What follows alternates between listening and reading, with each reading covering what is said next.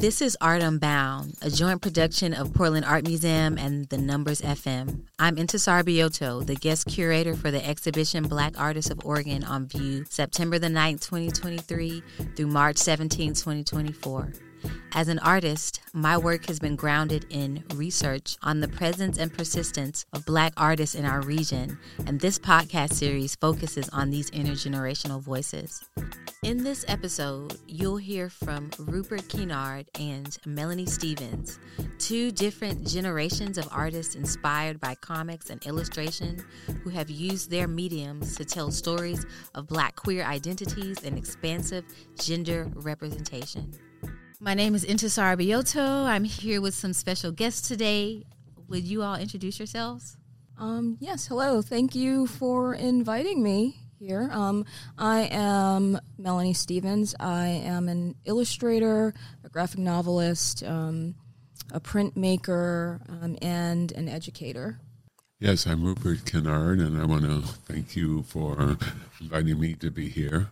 I consider myself a political cartoonist, graphic designer, activist. Thanks for inviting me. DJ Ambush. I'm the executive director of the Numberz 96.7 FM. As a part of this podcast so far, I've just been the engineer and editor.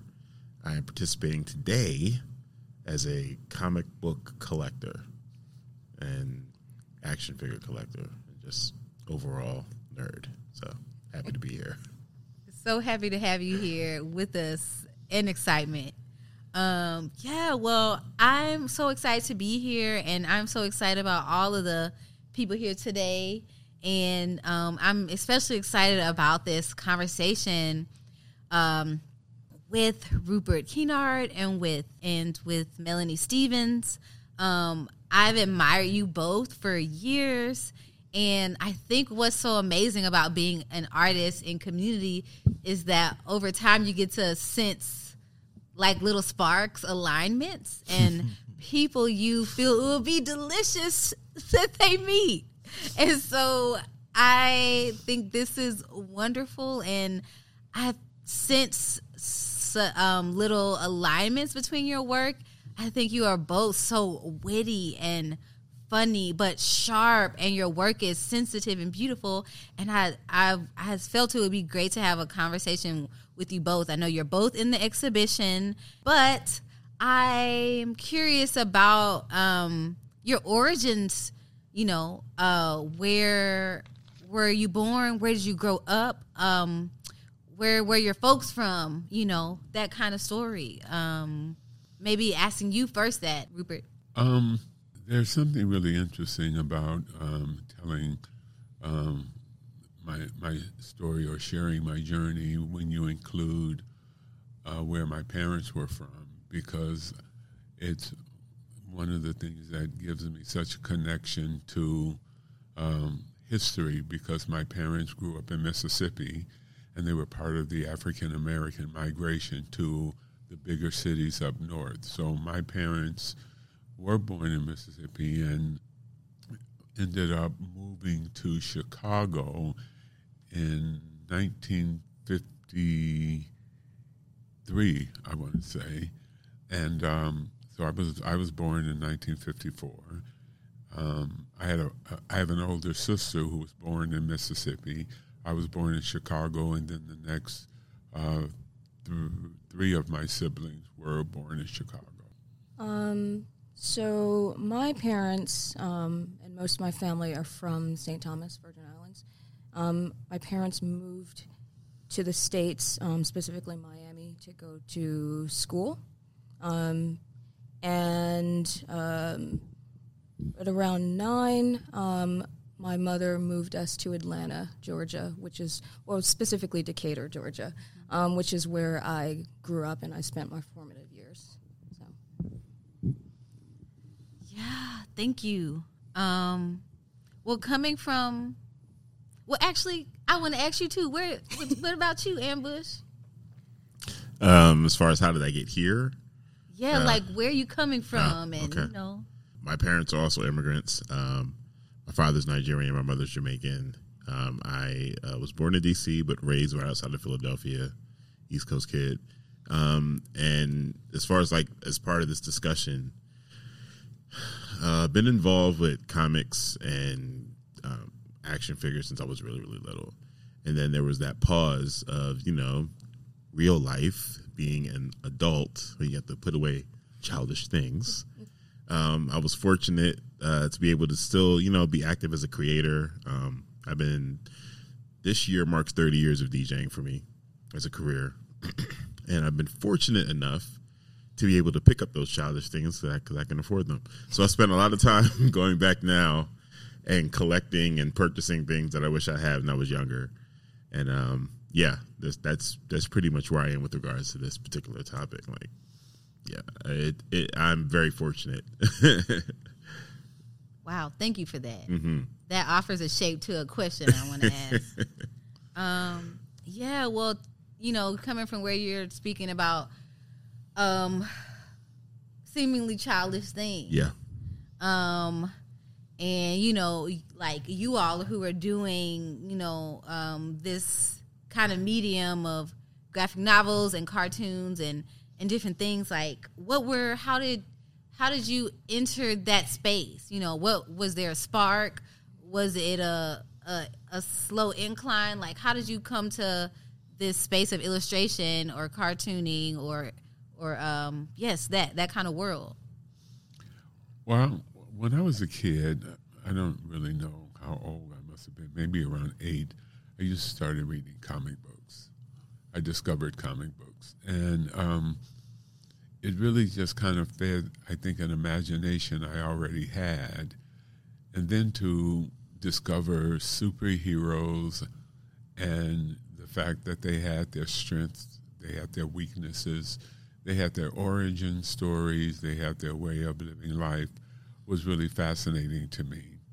So it was a great novelty in different notebooks, recreating those characters, drawing Superman, drawing Batman, drawing Spider-Man. And at one point in my neighborhood, I got a lot of attention from the other kids. I mean, I don't think anything was more music to my ears than kids going, "Oh, you need to see some of Rupert's drawings. He can draw really well."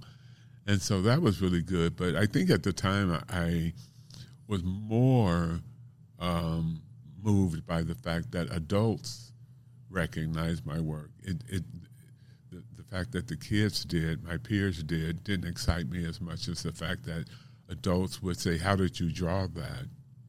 So I continued to draw these superheroes that were pretty known in the mainstream.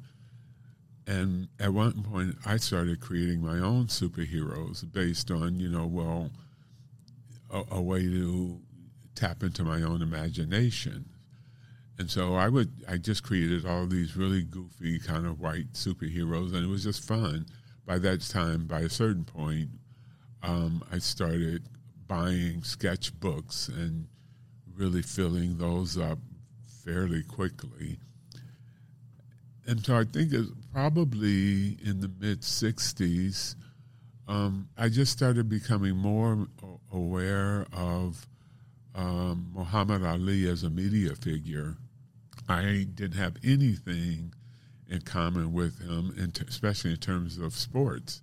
I wasn't into boxing at all, but he lit a spark in me because he was so forthcoming in talking about the way people of color were treated in this culture. And he made a powerful impact on me. And around that time, a little later on, I started coming to grips with being gay, even though at that time I don't think I had that word for it. I never had any struggle with accepting that part of me. Just not a long, difficult history with it. It was very smooth for me.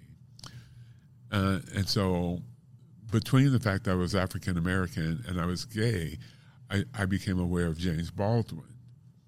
And he was someone else that I was really taken by in terms of his brashness and his no bars hold. it was within that context that I started looking at the comic characters I had created. And I thought, how the hell am I creating white characters when that's all that really seems to exist right now? And it's not reflecting me, it's not reflecting my community. So I went at it in a very revolutionary way for me, kind of in keeping with the times where the Black Panthers were, in the media a lot. And I created this superhero called Superbad. And he had this giant afro and had this outfit that was a combination of Black liberation colors. And the creation of Superbad just fueled me in my sketchbooks, drawing all these little adventures and things with them. And it was really, even before I ever came up with my comic strip, Cathartic Comics, just creating that character, Superbad, was very cathartic for me. So eventually, I became older and ended up going to college 2 years after I graduated from high school. I lived on my own for 2 years and then was able to go to college. And I felt like I just started mellowing out more because I really was very aware of how extreme I felt my perceptions of the world were. They were justified and they weren't wrong, but I just wanted. I just didn't want to embody that anger. I felt like it was a period of time that I could go through it, and it was represented in my art, and I just was able to move forward.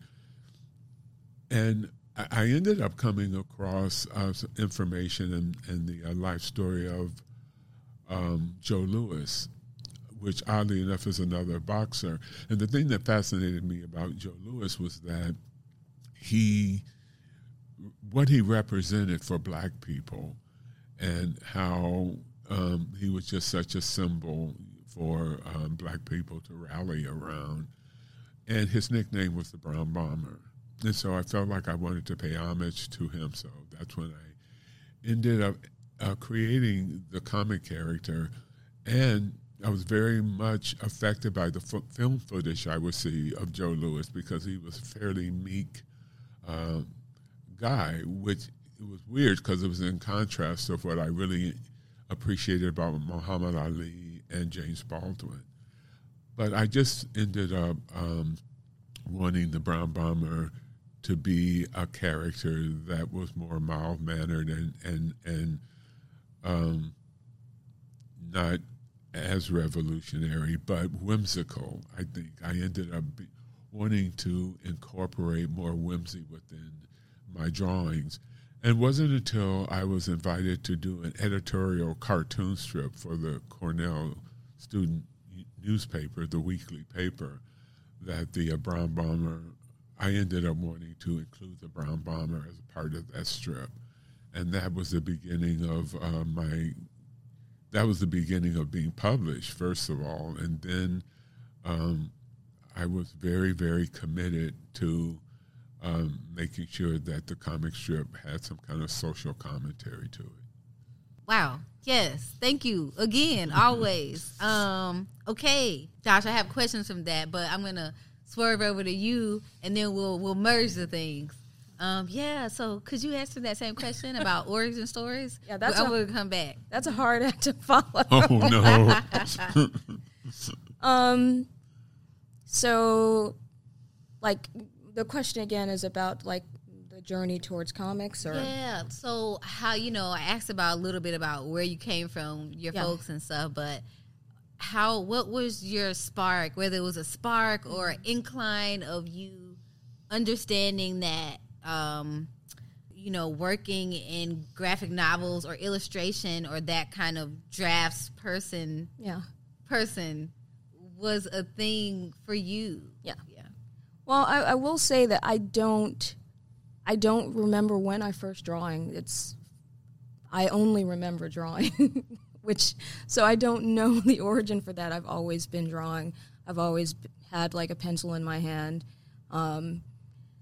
But I I've always kind of lightly consumed comics because I was a nerd and I hung out with other nerds. So, you're always bumping against that culture. And I've always had a deep appreciation for the power of comics, but I always felt like an outsider. Like, it felt like this sort of mysterious medium, and I didn't know how to get into that. It never occurred to me that it was something I could actually create. That sort of changed in 2009 or 2010, when I joined this meetup group for graphic novelists out of a curiosity. And, I ended up, meeting with this group like every weekend for I want to say 5 to 7 years, and we would just share information on how to make comics, the entire process. We critiqued each other. And one of the main reasons why I became so interested in comics is as a traditional painter, I was frustrated with the cost of materials, the accessibility, this sort of general frustration with being kind of locked out of that field because of my lack of experience or I guess degrees or whatever. So to me, comics was this kind of magical, amazing thing where I could immediately create these stories and post them on the web. Because at that time, webcomics were really picking up, and people who we would never know across the world were making comics and posting them up on the internet, and it was kind of world expanding to me. And another amazing thing about comics is the immediacy. I could something could happen in the news or current events or whatever, and I would take a day and create something, and then I could comment on it immediately. And around 2012, that's when a lot of things were happening, and the tone of my comics was starting to change because it was sort of kind of an autobiographical webcomic called Black Picket Fences. And it started as kind of this funny way to make fun of myself and the ridiculous things that happened in my life. And also, this frustration with not seeing any comics with black women in them, especially black women who look like me. So, it started that way, but then the tone started to change and get more serious, with, a lot of the police brutality happening, the Sandy Hook shooting, those things started to leak into my comics. And for me, comics felt like the wild, wild west. I could do whatever I want and no one could say anything. And I didn't feel that sort of freedom with any other artistic medium. So, and I've been hooked ever since. Yeah. Wow. That's so inspiring. Yeah. Wow. Okay. Synthesis time. And what y'all both said, there were so many things there. And also, feel free to jump in at any point, Ambush, if you have questions. Also, if y'all have questions on one another, I'm just guiding a process. There was something that you all both said about and also too, Ambush, you kind of mentioned in another way, who you saw as these characters, who you felt, a progression of being able to speak about identity and your own identity, and the identity of folks, in your community there. Could you speak a little bit more about that, whether that's technically or thematically? Yes, in any way? I think in the beginning when I started drawing the Brown Bomber in my sketchbooks, I didn't see any place for him to go. It was purely for my entertainment. It really was being invited to draw a cartoon for my school newspaper that made me even think beyond the pages of my sketchbook. And I do find it fascinating that we both got to a point where the outside world started encroaching on our work, and that it's almost like a moment of revelation when you realize that you can use your comic strip as a way of just commenting. One of the things that I've been able to really examine more since I'm no longer drawing the strip has to do with the approach to including how I'm feeling about what's going on in the world, and putting that in the comic strip, and doing it through these different personas. Because to kind of continue the story of Brown Bomber, once I graduated from college, it truly was like, oh, well, that was fun. I did the Brown Bomber. He was in this newspaper because they wanted it. And there's a number of stories to tell about, the Brown Bomber there. One of them is that the Brown Bomber strip really dealt with issues having to do with people of color, people with disadvantages, marginalized people, and queer people. And so people, I mean, if you read the strip, you knew it was this liberal guy, throwing out this stuff and was standing up for the rights of everyone.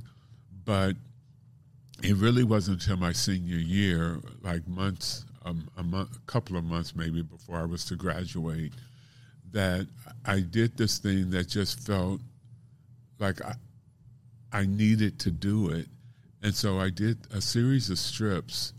The first series, 4 panels, 1 week, had these 4 or 3 black panels. And it had the word balloons, where the Brown Bomber is contemplating wanting to reveal who he truly is. He was like a mascot image on campus over like 3 years. The Black Student Union had, we created Brown Bomber T-shirts as a way to fundraise for Martin Luther King Scholarship Fund. And so that was a big delight for me because we had 300 T-shirts printed, and all of those shirts were sold. And so at the end of my school career, I decided to do a comic strip that had the Brown Bomber coming out of the closet. And that was one of the ways my life intertwined with the comic strip. And so then years later, when I ended up moving to Portland, there was a gay newspaper that was I was doing some graphics work for, and he found out that I'd done a comic strip. He said, well, why don't you do one for our paper? And I thought, oh, let's bring the Brown Bomber back out. So it was really cool that was a continuation of that strip.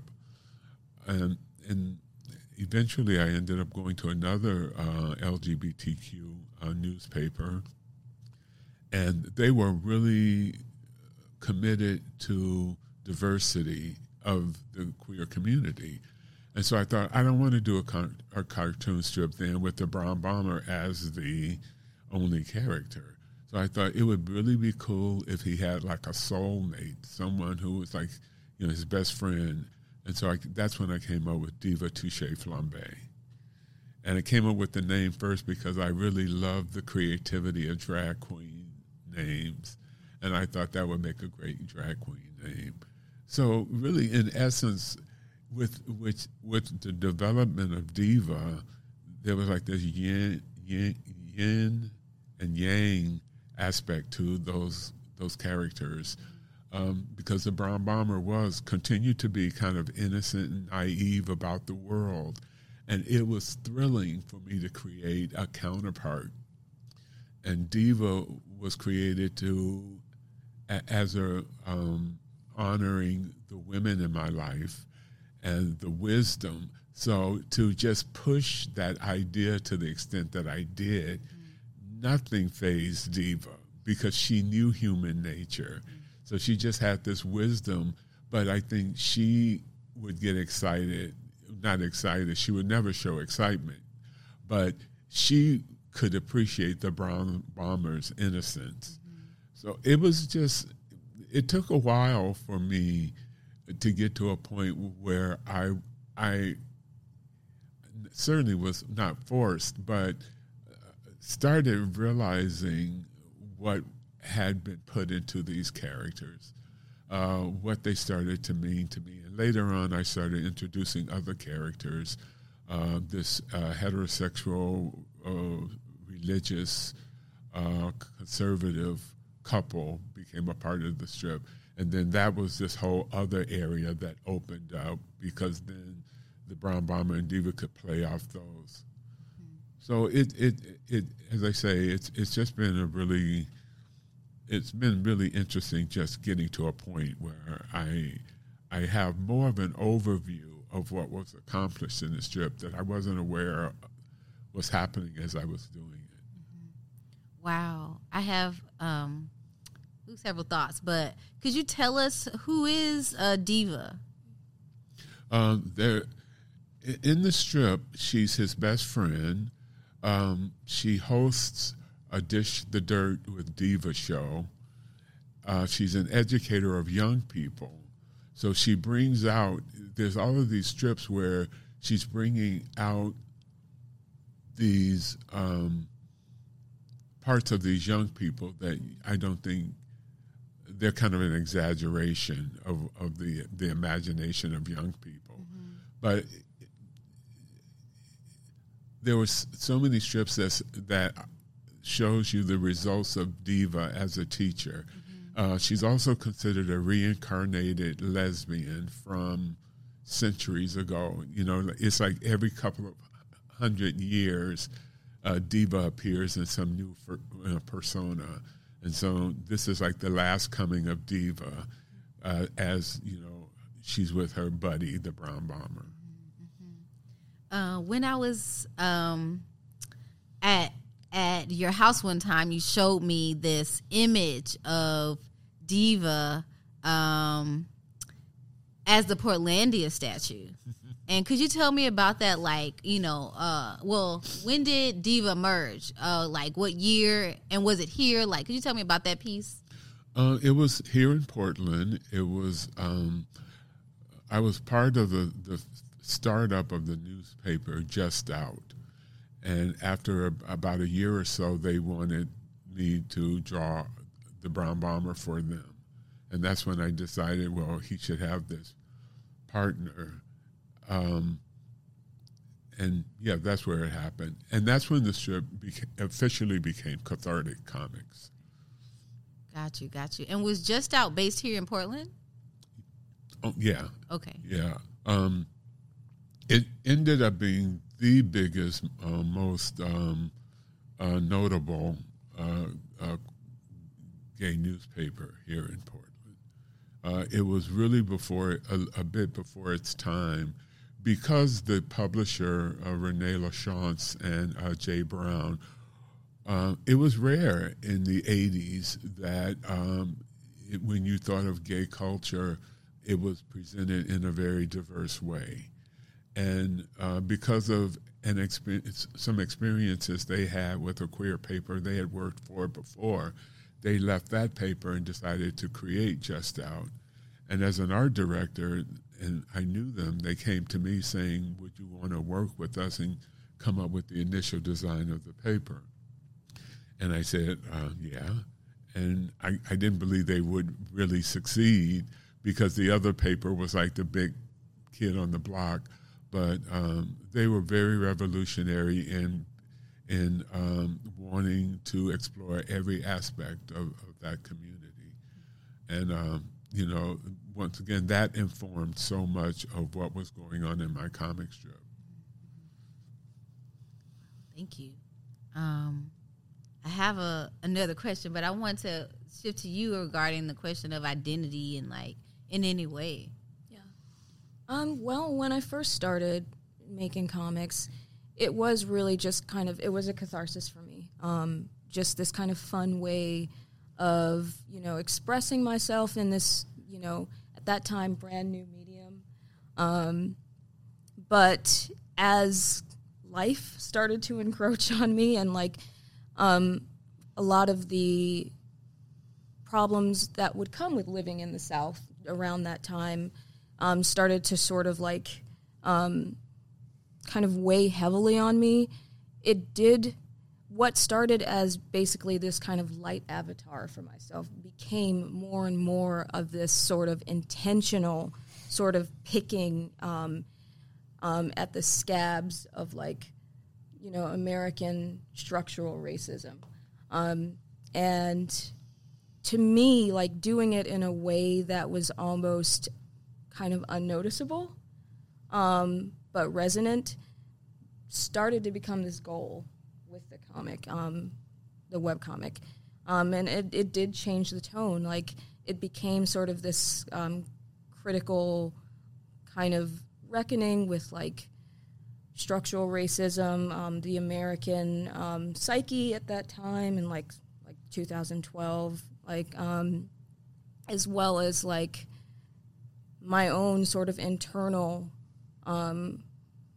issues with, like, traditional middle-class values and that sort of thing. So, I mean, to me, like, identity became this inherent part of the work that I, stopped trying to, like, I don't know, like, in the beginning, I wanted to make an effort to make it whimsical, and that became less of a concern for me. So, yeah. Oh, wow. You both mentioned whimsy in different ways at different times in your journey, and I'm interested, this thing that you said, it's like a little triangular thing that's happening here, you know, being able to note that, you know, that Rupert, you're a political cartoonist, that was your, that was what you were doing, and for you that, you know, your degree from Yale was in political science, you know, and there was something you said, Ambush, about being drawn to these characters in comics as a child, and then feeling like you had to kind of move away from childish things. Absolutely. And then as an adult, you know, as you kind of moved into an adult space, but then as an adult having to return, you know, recalling those elements in. And I think there's something, even what you said about how comics was accessible to you. You know, it was an entry point, something you could do. But I'm also interested, and I know I'm kind of drawing several things together, in this way that, like, cartoons and comics aren't taken seriously as a fine art, you know, and this thing between this kind of medium where people are able to express their ideas, how you all, like, incorporated your life experience into these characters' experiences. I guess my question is, what is my question? Like, can you all talk a little bit about that, like, almost like counterweight balance between this, like, kind of medium that can be thought of as childish and what you all are voicing through these mediums in any way? Well, my first thought is, even as I was doing my strip, I was really aware of the thoughtfulness and the analysis that was happening in so many other mediums, in film, in books, in plays, in dance, in music. There were all of these incredible, wonderful artists who would find ways to share their passions for or against things. And being aware that I was trying to do that within my comic strip made me feel sometimes that the art form was marginalized. And it was really great to get to a point where I kind of thought, I want to actually be more vocal about, I want to be a part of all of that media that's trying to get people thinking and analyze more of what's going on in this country. And, some of the things that would go on, I would just get very angry. And I'm grateful to have had almost like a barrier because there were so many angry voices out there. So I would get angry and I'd go, okay, how can you deal with this in a more humorous, whimsical manner? Because so much of it was absurd. So much of what was going on, in the country racially, and that just reminds me of one of the things I think I did earlier, simply by virtue of being an African-American gay man who was feminist identified, was to tie these things together. I was so aware I was in the gay community, and there were all these white gay men saying, we need to get our rights. We need the right to love whoever we want. And then I go in a gay bar and hear racial slurs or hear them talk about women. And then I look at these other gay comic strips, and they're just kind of dealing with gay lifestyle, the way, dating things. And I'm like going, there's a wasted opportunity here. You're simply, sharing with people your day-to-day activities. And I thought, I really think because I had a number of things, I was part of a number of marginalized communities, that I thought, I want to bring it to these white gay men that they are as racist and as sexist as anyone. And so in a way you would think, oh my Lord, they would think this is a downer. We don't want to read this. But if you can find that sarcasm or that witty slant, that's one of the things that can kind of get you through. And that was another thing at a period. I'm wondering if you experienced this. There's this period where you realize that your view and your perspective is unique. Because you start looking around, and I had to be shown that was true, because we're all about being artists. We want to get our work out. We want to express ourselves. It's not like we sat down and tried to figure out exactly what we wanted to present. So when there was an opportunity, there was this gay almanac out and about, and they listed the Brown Bomber and Diva as the oldest lesbian and gay African-American characters. This is years after I had started the strip. And I just realized, this has got to be true. I've never come across, characters in newspapers like that. So for me, the drive was, my drive for doing what I did was based on realizing to some extent that I had a unique perspective. And it took a while for me to even go through some of the earlier cartoons to realize, wow, you were pretty consistent in trying to do that. It was once again a revelation. You have any thoughts in that vein? No pressure, and I can, No, I think about this a lot.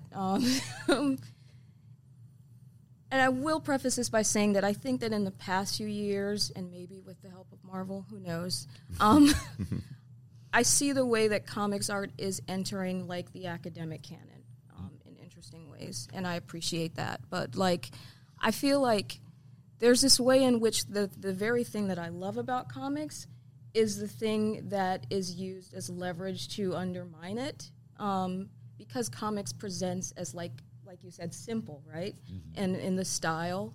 But there's a reason, there's a conceptual reason why they're simple. It allows you to usher through very complex ideas.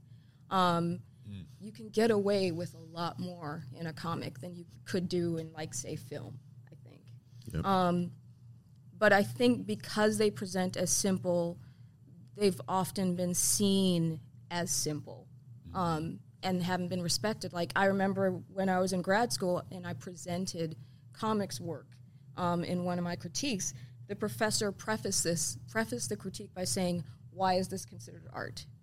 That had never happened during any other critique for any other student.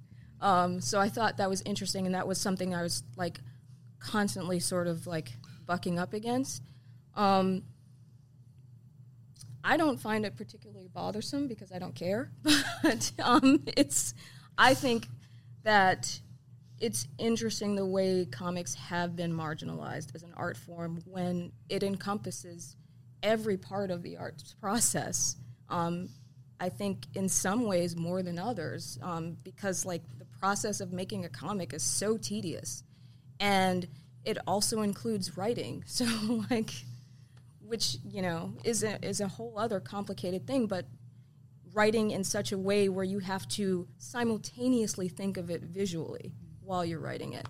But yeah, it's interesting how it's starting to become like this thing that's looked at academically. Like I'm thinking like PSU has a MFA program on comics now. So like, yeah. I just want to echo what you're saying because I think it started probably, when we think about it, it started a little further away with Doonesbury. I think it's still not as respected, but I had an issue when I first started my first cartoon at Cornell. Knowing that I was going on the editorial page, the idea was that an editorial cartoon was one panel and a descriptive line. And I thought that would be the easiest thing, certainly in terms of art. You sit down, draw a square, you draw an image, and then you have your little catchphrase underneath. I tried that for something like maybe 4 or 5 issues. It wasn't landing. I had to develop the 4-panel format for myself because it took me 4 panels to do it. The artistry in those 1 panels and the image and then what you have to say, the enormity of the complexity of what some of those cartoons are trying to say, and you can do it with an image and one thing. Because it's really like the cartoonist is saying, I'm giving you all of this, and it's up to you, to understand that this thing is very complex, but I'm presenting it to you in the simplest way for you to get it. And I think it's the power of that artistry that wins cartoonist Pulitzer Prizes. There are a number of cartoonists that have won those prizes because, in fact, one is a friend, Matt Worker, someone I knew back in the day in Portland. And he's always done those 1-panel political cartoons. And I just wonder a lot of times, how are they doing this? And it was just really interesting to reflect back on the fact that I tried to do it and I couldn't do it. I definitely would like to communicate gratitude for your dedication to this art form. As a consumer, coming strictly from that, a consumer and someone who appreciated the art younger, as a youth rather, again, it was part of just, finding the things that gravitated towards me or that I gravitated towards that entertained me. And again, when you're talking about some of these superheroes, these are characters that I looked up to for years, decades, and never saw reflections of myself in that. So as I got older, there was always this predisposition to white characters, period. And you couple that with, again, this is when you get older, you put away the childish things. So the combination of those two things, of me not seeing myself in the art, also me not seeing myself in the culture because I need to grow out of it, created this situation where as an adult, it was like, okay, now I'm starting to see more black characters. Now I'm starting to see more black creators. And it allowed me to be comfortable being myself, appreciating that art as an adult. So that's like the other, balance for me now. So it's like I'm doing a lot of research, and I'm going back to see what did I miss over the years. What are some of these older characters that existed that I was completely unaware of? Like I just recently, I would say maybe within the last year, became aware of Milestone Comics and all the work that they've been doing all this time, and how they recently, not so recently, but got picked up by DC, and what that means. Naomi, what's his name? David Walker.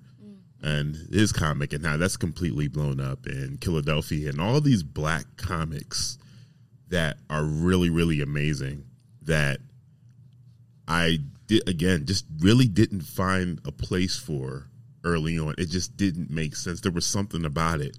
I remember I have a podcast, and I remember we were discussing It, Stephen King film, the newest version of it.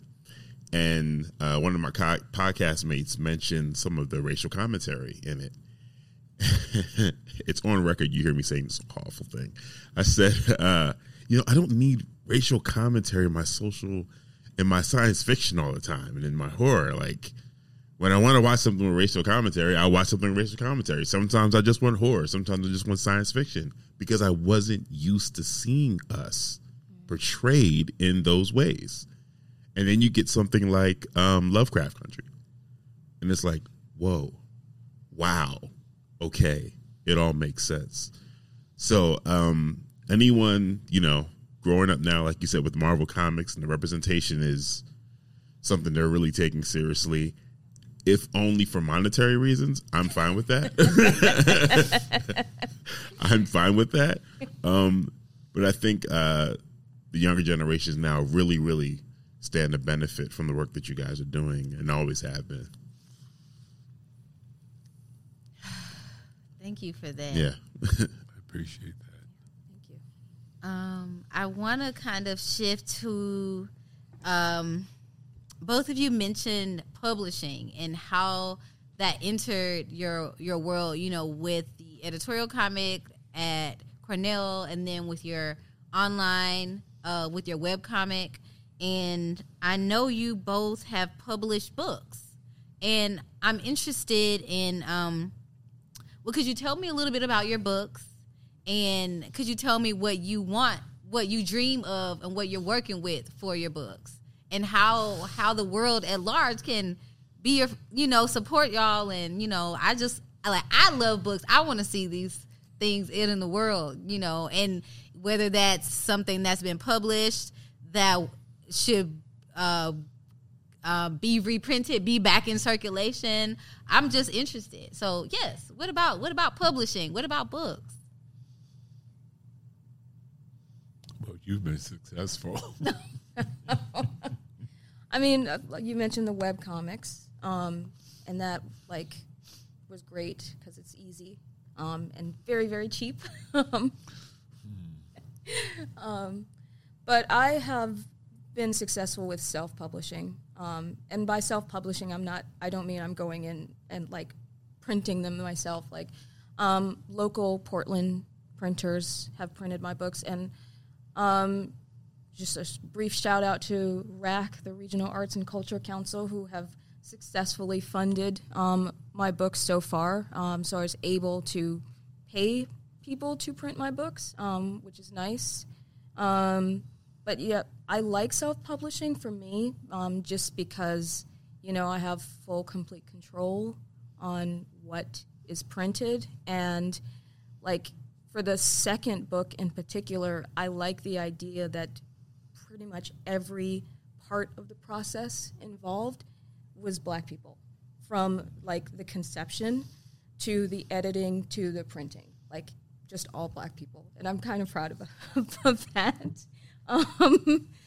But self-publishing for me has been the way to go, because traditional publishing is super gatekeeping with comics, and I'm not this big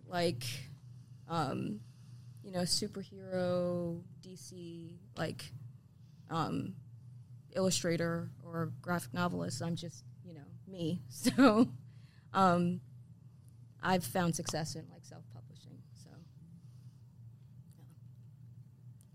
it's an overwhelming subject for me because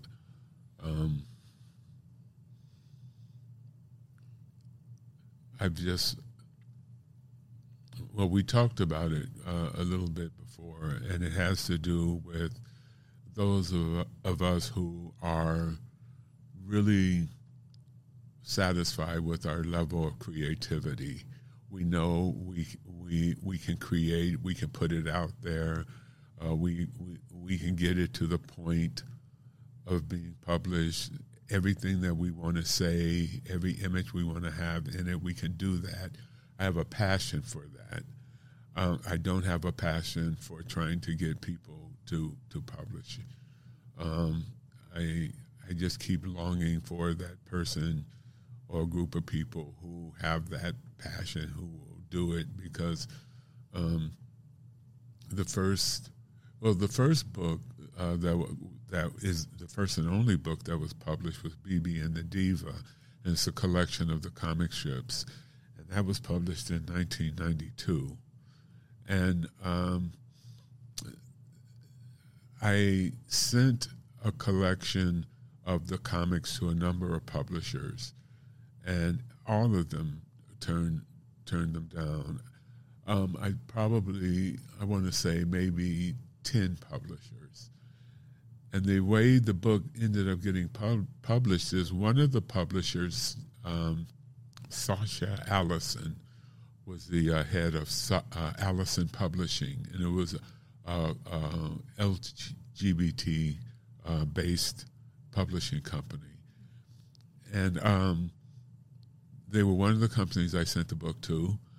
There was a first queer writers conference in San Francisco, and Sasha Allison showed up as a part of that, and I was actually able to give him the book in his hands and say, please read this, and if you at all think it's something you'd be interested in, let me know.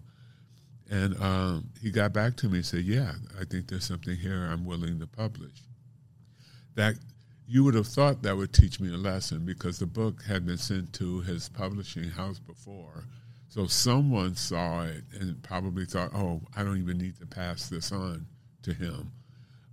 So I would have thought I would have had a lesson of realizing that you have to get it to the right person, and that continues to be something I think is important. But then I started working on something that was autobiographical, because I was so blown away by the works of Alison Bechdel when she wrote Fun Home. And she's a friend of mine, and I was blown away by it. And I had friends, I would encourage all of these friends to buy her book, and they would say, why don't you do something like that? And I'm like, oh, my Lord, I don't have the patience or the drive to do that degree of a story, and I just couldn't do it. So I decided, as a graphic designer also, I wanted to create something that was autobiographical, and it was a combination of a graphic novel, graphic memoir, photo album, scrapbook, oral history. And my main goal was to make sure every page was really lively with graphics and ticket stubs from periods of life and movie posters. And I sent it to a couple of literary agents and publishers, and they said, two of them said, oh, this is like a graphic novel. We don't handle graphic novels. And then the other two said, this is not enough like a graphic novel. Why don't you make it a graphic novel? So I think I just ended up being paralyzed by the rejection, what felt like rejection to me. And it's exciting, Melanie, to hear your perspective, because I continue to want to take things into my own hands, but things just keep seeming to get in the way, and that's why I feel like I haven't developed the drive to do the push that it takes. sometimes I share, and then the next book has been that I worked on is a history of cathartic comics. And I get so much encouragement with that, but that's gone to a couple of people, a couple of publishers, and they haven't bitten. In fact, there was a publisher who got in touch with me who knew something about it, and I sent them like the entire amount of work I had done on it, and they passed on it. And it was devastating. So I think that's just a part of each of us that has, different levels of tolerance for what feels like rejection. But I get excited when I share it with people and they go, wow, this is really great. And my excitement goes back up. But it's almost like all the wrong people are really enjoying it. And the people, I really wanted to get out there in people's hands because I really feel like the history of that comic strip is really, there's a lot of lessons in it and a lot of ways to excite younger people to maybe, follow a couple of those roads.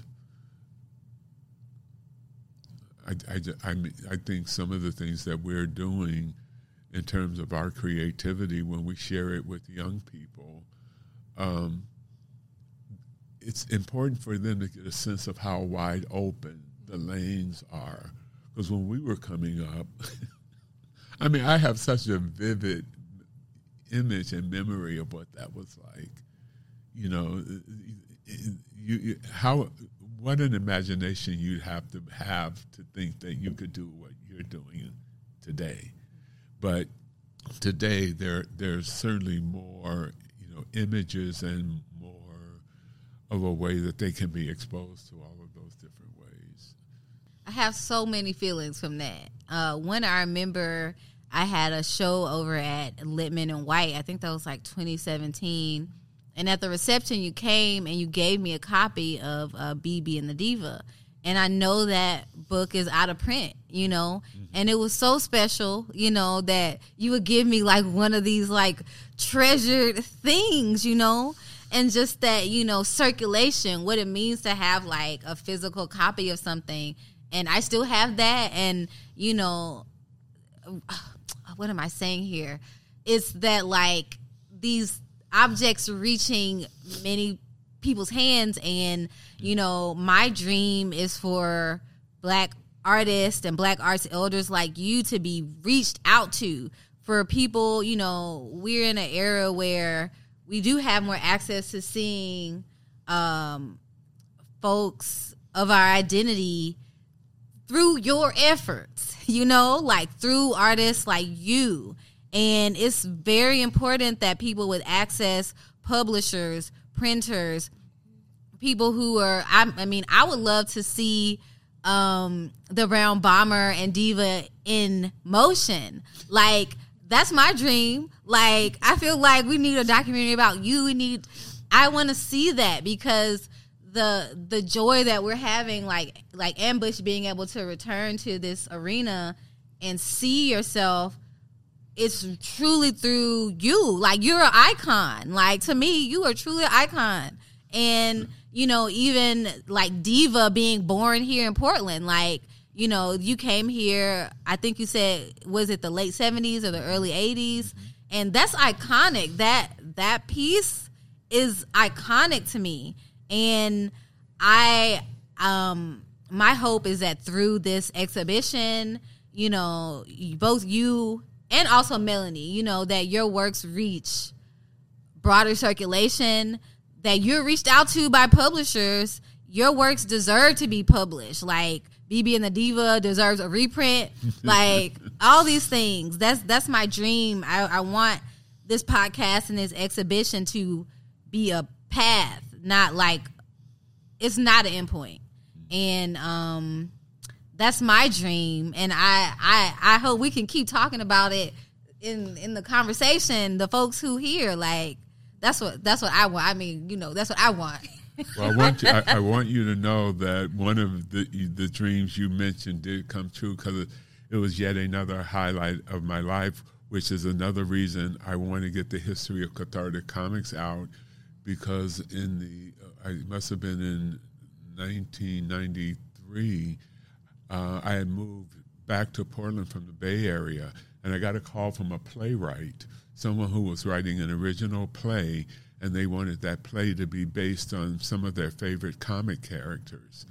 And, you know, Doonesbury had a gay character. That was one of the people he wanted to feature in the play. And he was a fan of cathartic comics.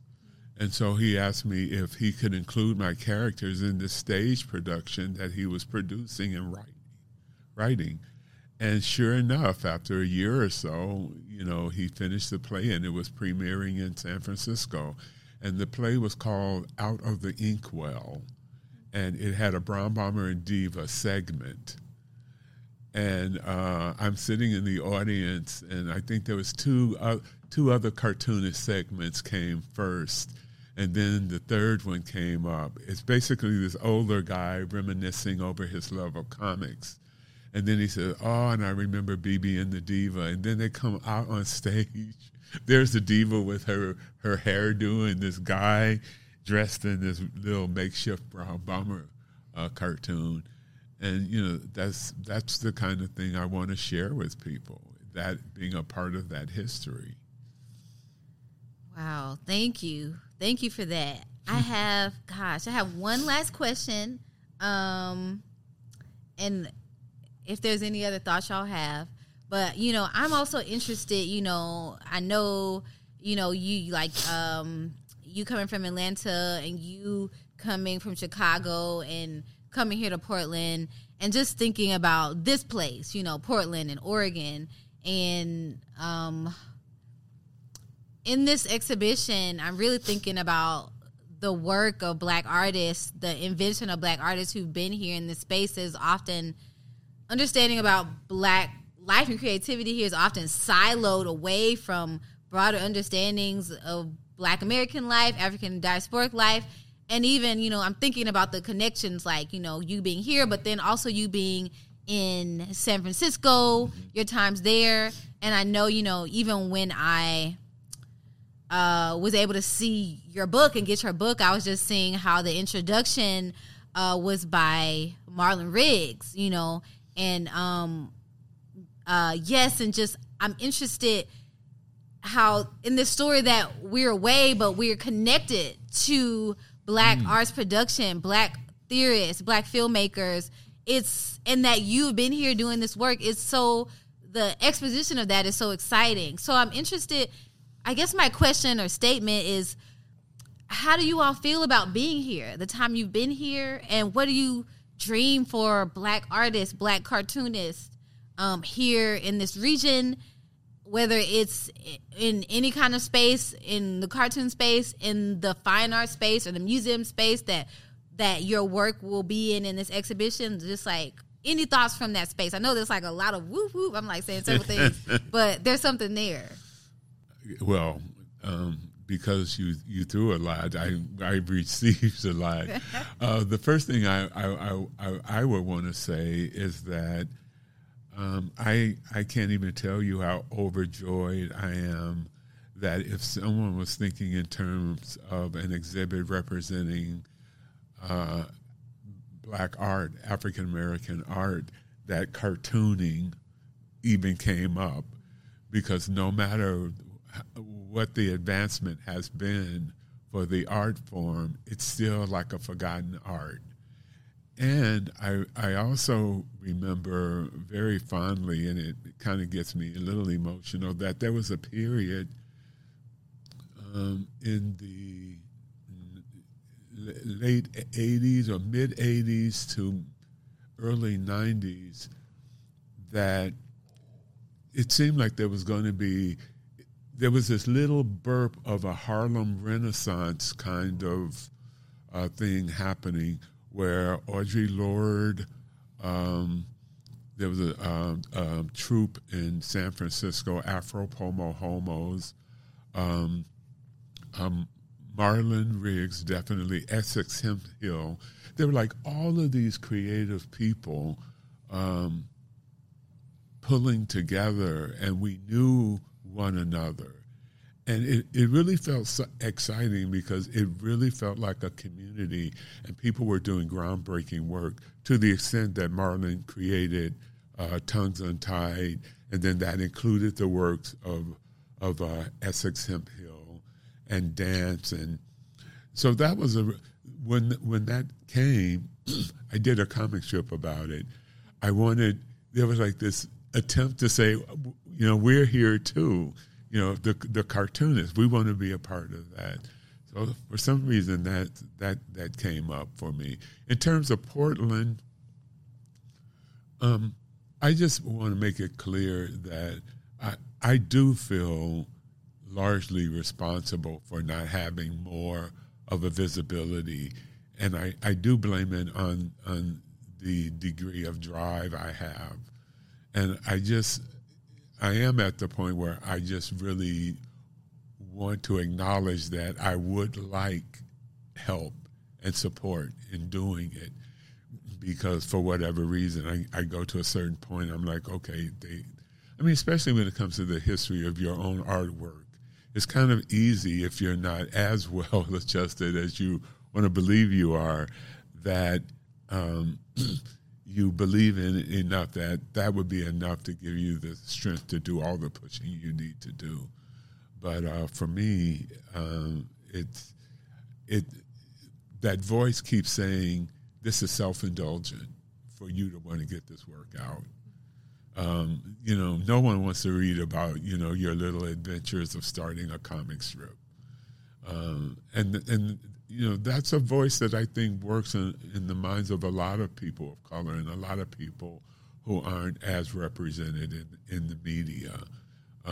It's kind of like it needs to be proven to you that you're really a valid entity to go out and promote your own work.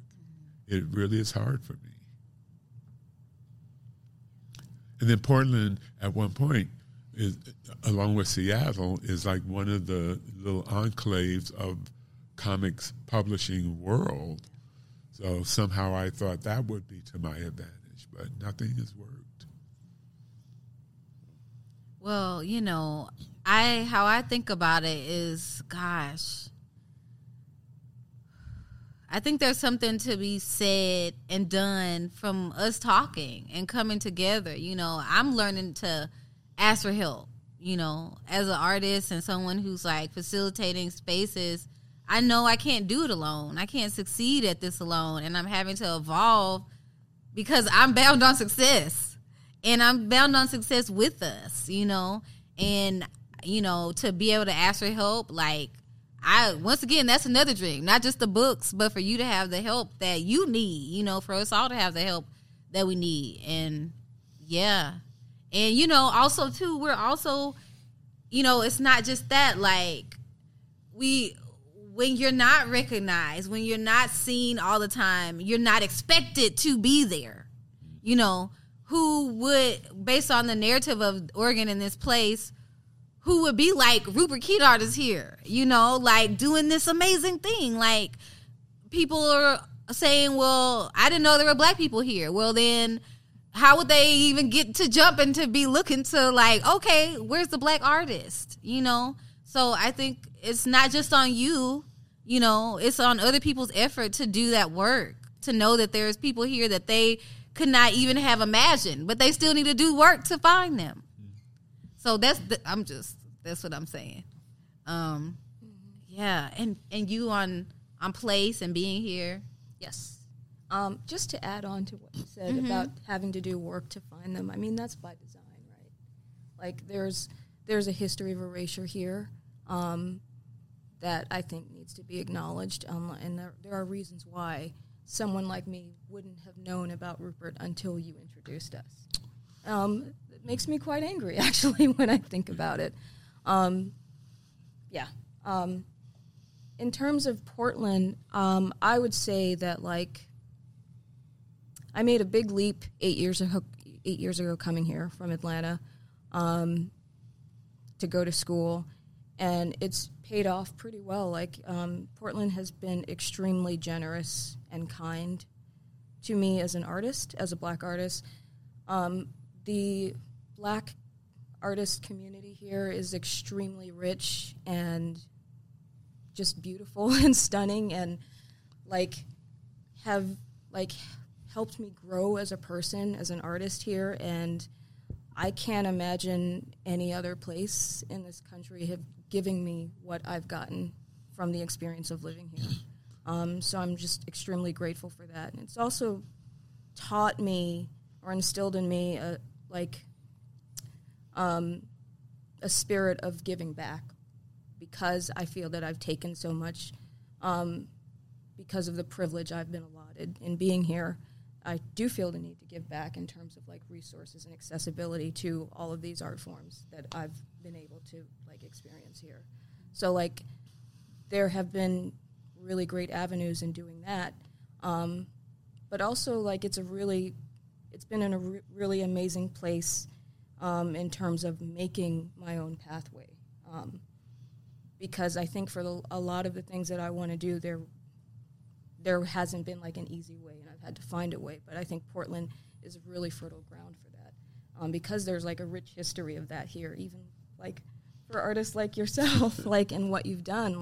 There's a history of people making a way and figuring out how to make things happen when there are no visible pathways. So it really warms my heart to hear you say that. The idea of coming here from Atlanta and to be in a position to say that this has served you well, because it doesn't work for a lot of people. You have to find your community. You have to, you found a community of artists and a general community that has really supported you. And I feel that way too, despite, not really being able to go as far as I've wanted to. But I know of a number of African Americans who come here from cities with larger African American populations, and they get here, they can't get a foothold, and for them it looks really bad. They just, I feel like every time the plane comes with someone who's moving here, there should be a contingent of black people and black artists or people of color there to say, okay, we'll do what we can to really welcome you here, because a lot of us are, coming from areas that there's just this very secure African American community. There's hardly any that are as open as Atlanta and Chicago. So, it's not like you moved here from Des Moines, Iowa. You've been there where your community is, and you come here, and it's it really makes a difference. So I'm just glad it's so good to hear that it's worked. Thank you. I lived here, moved here in '79, then moved to the Bay Area because I wanted, more diversity and better weather and more culture. But my heart was here, and I came back. So I truly love Portland. I don't recognize it as the place I moved to at this point, but it's in my heart. I echo the exact same sentiment, Melanie. Seriously. There's just something that happened. I moved here in 2016 from Philadelphia, and there's a lot of black culture there. There just is. But there is something about the artist community here. You described it really, really well, and I remember experiencing it specifically as a DJ, and I wasn't used to how welcoming the DJ community was here, just in sharing gigs and opportunities. And I'm like, okay, this is weird. What's happening? And then to hear that, to hear that echoed in your experience, I absolutely love it here. And when it comes to the black creative community, I could be wrong, but from outside looking in, it felt like there was this overwhelming amount of passion to just exist in spaces and places that didn't commonly allow us to exist. And that overwhelming desire, it radiates to any of us that are outside of Portland, that are not from Portland when we come here. It's interesting to hear people say there isn't a lot of black culture, there isn't a lot of black life. And then I get here and I'm surrounded by an abundance of it to such a potent degree. It's like, I don't know where you guys are hanging out, but absolutely love Portland. And I'm not to say that it doesn't have its issues. I feel like, again, the Black experience that I'm having is a direct result in contrast to those issues, constantly fighting those issues for not just, again, the ability to just, push back, but actual cultural survival at every step. So it just seems that much more potent. And yeah, I've talked to some of my East Coast friends and other people that have come here. I'm like, I'm going to be here for a couple of years, and Portland just isn't for me. I respond the exact same way every single time. I am here until it's time to move out of the country. I'm good. I love it here. All right. Yeah. Oh, dang. Thank you, Ambush. Definitely. Yeah, I think, it's something. You can be lost here, but then when you find, you kind of get in a pocket based on it may not be for everybody, but people do care about making spaces because we have to. And it takes a certain kind of passion that you're saying. It's like a radiance that people are just like, ooh, we're doing this. And that can make it generous. Yeah. I'm really interested in generosity and amplifying our generosity among one another. And there is generosity here among the people who truly caring about Black people and Black spaces that can move something even beyond what we know about right now. That's what I'm hoping for. Yep. Well, I am just so glad for this moment. I think about these moments as sparks and seeds with many roots. I feel like when I first got to meet you, Melanie, when you first came here, and then the amazing things you're doing with Nat Turner Project, and is it the Drinking Gourd Fellowship, where you're providing resources for Black and like POC, Indigenous artists, and exhibition opportunities. It's amazing. And your podcast, I want to get you on here as a podcast person with your where are we gonna be at? Who all gonna be there? Okay, I keep getting it mixed up because I'm like, who all gonna be there and where are we gonna be at? So yes, I just admire you deeply, and I hope that people also take a look at that work and at that body of interviews, because it's powerful people in there. These same kind of stories, like that's a deep archive that you're creating, and we appreciate you and Max a lot. And then just thank you, Rupert. Like I said, you're an icon, and you're an icon here, you're an icon elsewhere, and it's time for people to recognize. Well, it continues to be weird as I get older. I keep getting this acknowledgement. Really, one of the last ones was, I don't know if you guys know, you've seen the mural? Yes. Yeah, a group decided to honor a group of LGBTQ figures. I want to say elders, but not everyone is old, and not everyone is from Portland. It's a very odd kind of mural, but they saw fit to put me on it. They called me up and said, we're doing this mural. Would you agree to be a part of it? And I said, that's funny. Sure, do whatever you want. And I'm, and it's out of my mind. And then all of a sudden they called and said, we're going to do the ribbon cutting. This is like, a couple of years later. And I think if anything is a testament to my loving Portland, it's my being able to go by that mural and just take a glance and see that the city has thought enough of some aspect of my life to highlight me in that way. I'm up there with one of my best friends, Kathleen Sadat, who I'm like, okay, I understand why Kathleen is on it, but it just continues to be humbling to keep getting these bits of recognition. Where is that mural? It's Davis and Broadway. Oh, okay. It's like the Embers, the old Embers nightclub. It's like right across the street from it. And even when they said they were going to do it and they would send samples of what they were working on for me to approve, I had no idea of the scope. Yeah, it's big. It's beautiful. Yeah.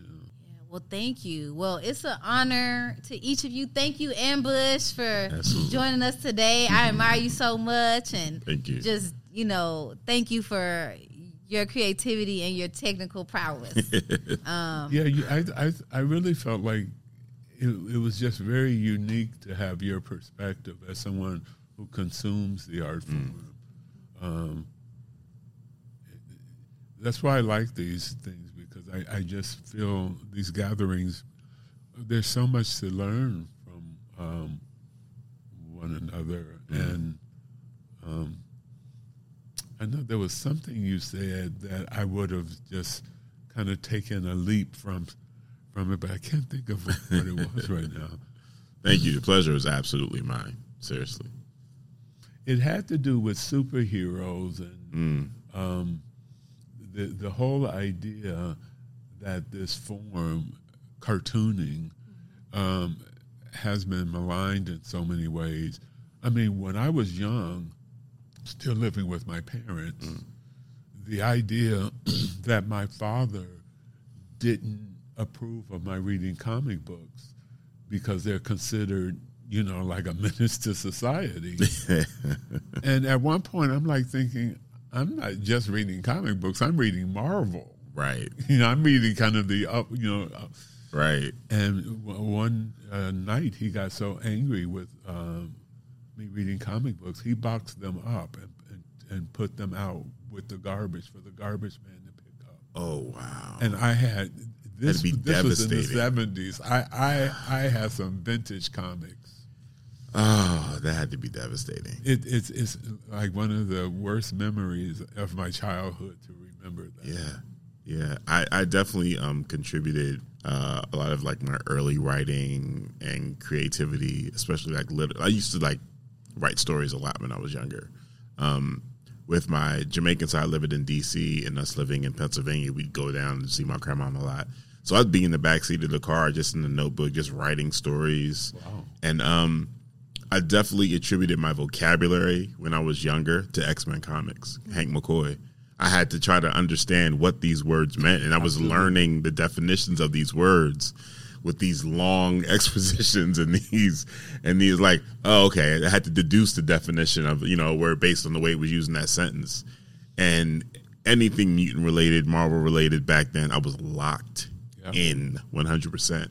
So it was kind of weird to have people kind of downplay it as a medium and say that's, why there's nothing to take serious, just comics. I learned so much. And then to be older and then to understand what Stan Lee was doing with the comparison between Professor X and Magneto, with that being MLK and Malcolm X. And just seeing some of the larger ideas that they were putting forward even back then, it was like, man, wow. Okay. So many things on so many different levels. Well, that can't help but remind me as a youngster, the first time I was introduced to, it was like Fantastic Four, I want to say issue 57, and it was the introduction of the Black Panther. Right. And I had enough social consciousness. I knew Stan Lee and Jack Kirby were these white Jewish men. Right. And I'm reading this introduction of the first black superhero I've ever seen in comics. I'm like, how are they doing that? There's nothing disrespectful. Right.